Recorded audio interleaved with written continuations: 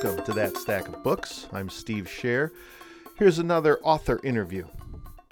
Touré is a writer, a TV commentator, a social critic. His last book was I Would Die for You, Why Prince Became an Icon. We talked about a previous book, Who's Afraid of Post-Blackness, What It Means to Be Black Now. It was called a notable book in 2011 by the New York Times and the Washington Post. Touré was a longtime contributing editor to Rolling Stone. His articles have appeared in Time, Washington Post, Ebony, the New York Times. He was host on MSNBC's The Cycle. He now writes for Vice and is working on more books and an upcoming podcast series. Touré had a reality show from 2008 to 2011. You can find it on YouTube. In I'll Try Anything Once, Touré is introduced to a variety of sports and activities and has to master them. The show puts the lie to any sentence that begins, I didn't know black people, and it illustrates the message of his book. We're all unique, made up of our ancestry, our ethnicity, our race, our experience. We are all our own selves. Very, very few people saw that show. Well, it's on the YouTube. But it was I know that was crazy. I mean, like every show, I was physically injured. I know, it was cool. Well, what was also cool was you did that because you also wrote about the Dale Earnhardt thing, and then you also did the I'll Try Anything. The Demolition Derby. Yeah. And what I was struck by with that was how you kind of embodied the argument that you make about microaggression and the power that the white glare and the need for the Teflon shield all in that one incident because you're getting ready to do Demolition Derby and you're having to spend half your time thinking about these people are clearly not being happy with me being there. Well, look, the Staats family, Staats, Larry Staats and his family, wife Marilyn and his whole clan, they were extraordinary. They were the most Christian-loving people that I could have asked for. Right, so they were protective and loving and took me as a son and a brother and all that. But where we were, people let me know that 10 or 15 years ago, if you had been standing here, someone would come by and say, nigger, you can't be here, move the fuck on. And, I'm like, wow, like how far are we from that period, and what would happen if I didn't? Well, you wouldn't really want to find out. Yeah. So that's where we were, right? And I'm about to go do Demolition Derby with these sorts of people, right? Yeah. And I'm like, physically at risk. Am I insane right now? And I'm in the car about to go do the thing, and they announce my name, and people are like giving me the finger in the audience. At one point, I was told that somebody went up to my camera crew and asked them, "Are you with the nigger?" So I'm thinking all this, and I'm about to go do this thing. I don't know how I got through that.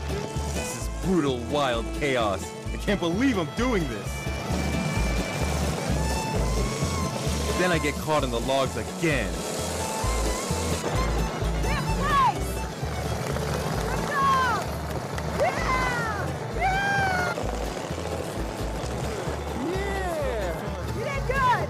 Jason's still in there, but Larry delivers the final blow and wins the derby.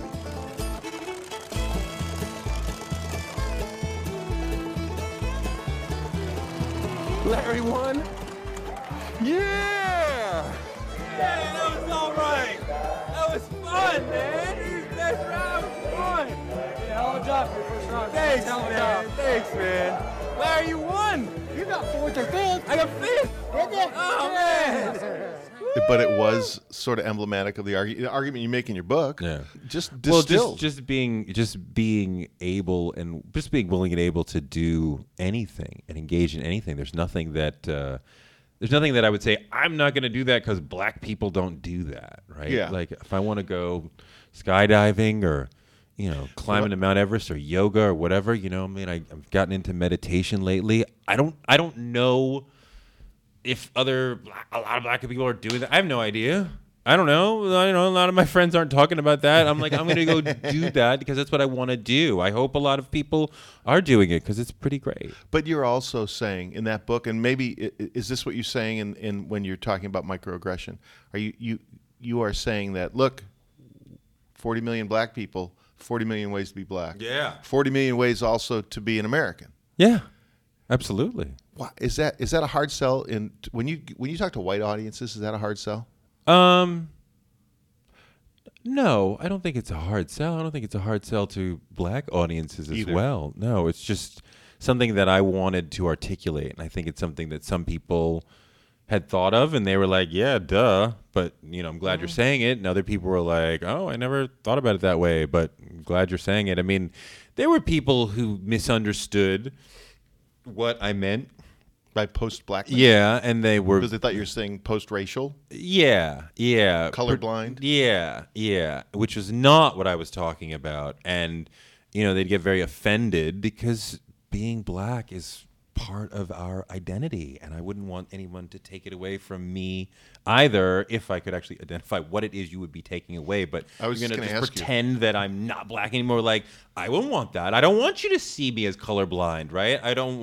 What I want is for you and others to not see blackness and downgrade me. But I don't want you to not see it because this is part of who I am and part of my cultural legacy, and I want to bring this with me.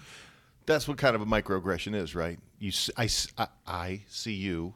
I see you. I hope I don't do it. I know we all carry prejudice, but I see you and I downgrade you. I don't know you as an individual. I downgrade you.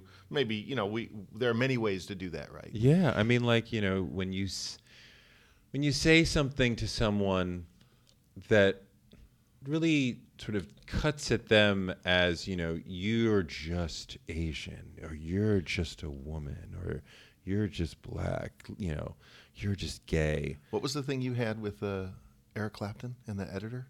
Yeah, I mean, I'm not. This might be more than a microaggression, but yeah, when I was first at Rolling Stone trying to come up, and I was asking him for a contract. I mean, I'd only been writing there about 3 years at this point, and I was like, come on, give me a contract. Let's do it. Because you'd interviewed Run DMC by then, and I'd done some good pieces. Than that. Yeah, I mean, a few by that point. That was only like 2 or 3 years into my whole Rolling Stone period. And the guy, what he said to me is like, well, we know you can write about Run DMC, but could you write about Eric Clapton? And I found that a terrible example, as Clapton comes from the blues. Yeah. So what a black person would have to say about him is more than relevant and could be like actually valuable and really interesting and a different take than a white writer who's less interested in the blues or less feeling the blues in a different way might do. But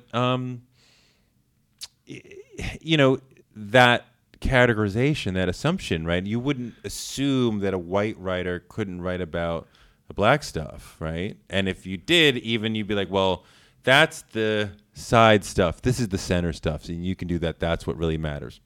That all of that is bullshit. It's just so much of our culture, though. It's everywhere. These attitudes. You know what? Let me say. But yeah, I mean, like, there's all sorts of things. I mean, you have to be very conscious and militate against it in yourself. I mean, like, I think about these sorts of things, and I've committed sins. I've made mistakes. I remember a friend of mine.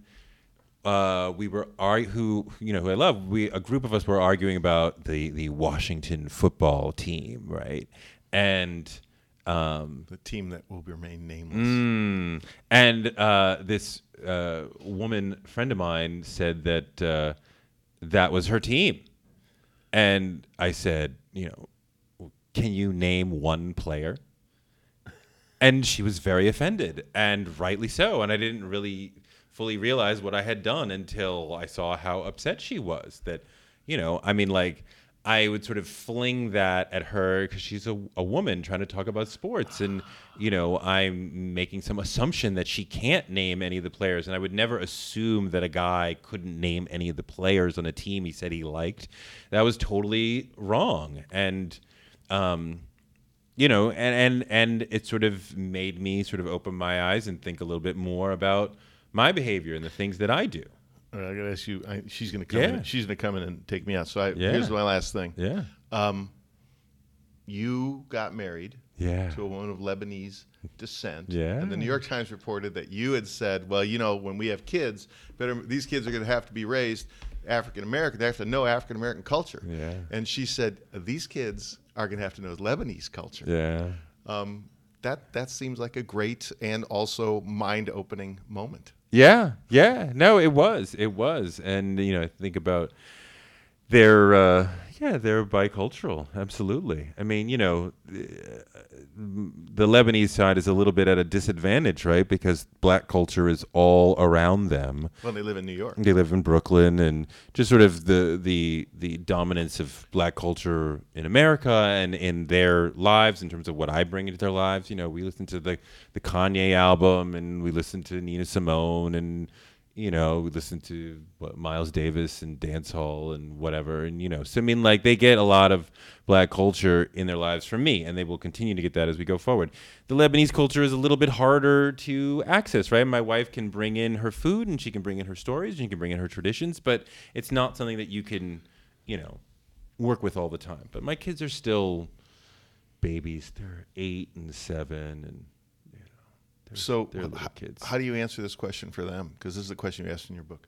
How do we create more Barack Obamas, proudly black and intellectual, and set extraordinarily high goals without fearing that race will keep them from achieving those goals? I mean, you must be raising your kids with those attitudes, and yet they're going to need that Teflon shield. And yet my kids still aren't president. Great, thanks. You're making me feel guilty. They're 8 and 7. They still haven't gotten into Harvard. What are you doing with your life, man? Oh my God.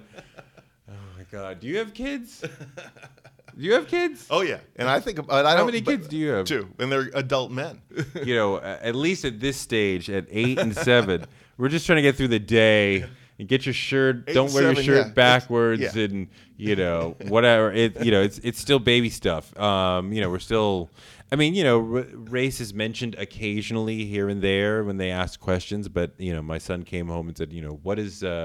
He saw a sign that said, I can't breathe, and so I had to explain to him what that meant. And and this is like a year or two ago, as I was explaining it, he says, I realized he's not fully understanding what I'm saying. And I'm like, well, what is a black person? And he says that he doesn't know. So I'm like, what is a black person like Barack Obama and LeBron James? And he goes, okay, I got it. And he goes, Kevin Durant, yes. And Tom Brady, no. Touré. His latest book is about Prince, I Would Die For You. His previous book, Who is Afraid of Post-Blackness? What It Is Like to Be Black in America Now. That was an excerpt from the interview I conducted. Touré was in town as signature speaker at the University of Washington's lecture series on race and equity. To hear the entire interview, why don't you search for Touré at Length with Steve Scher. And thank you for listening to That Stack of Books. Nancy Pearl and I will be back at the Bryant Corner Cafe this Tuesday, April 19th at 3 o'clock. We're going to talk about books that make us happy. Seems like a nice idea for spring. Why don't you drop on by? Bryant Corner Cafe is at 65th and 32nd in the Ravenna-Bryant neighborhood of Seattle. Like to see you there, have you sit at the table, weigh in on some of the books you're reading, the ones that make you happy. You can also follow us on Facebook, That Stack of Books with Nancy Pearl and Steve Scher. There you'll find out information about our upcoming recording sessions. Also, you can follow us on Twitter at That Stack. And of course, you can follow Nancy Pearl on Twitter at Nancy_Pearl and me at Stephen_Scher, SCHER. Enjoy the next book that's on your stack.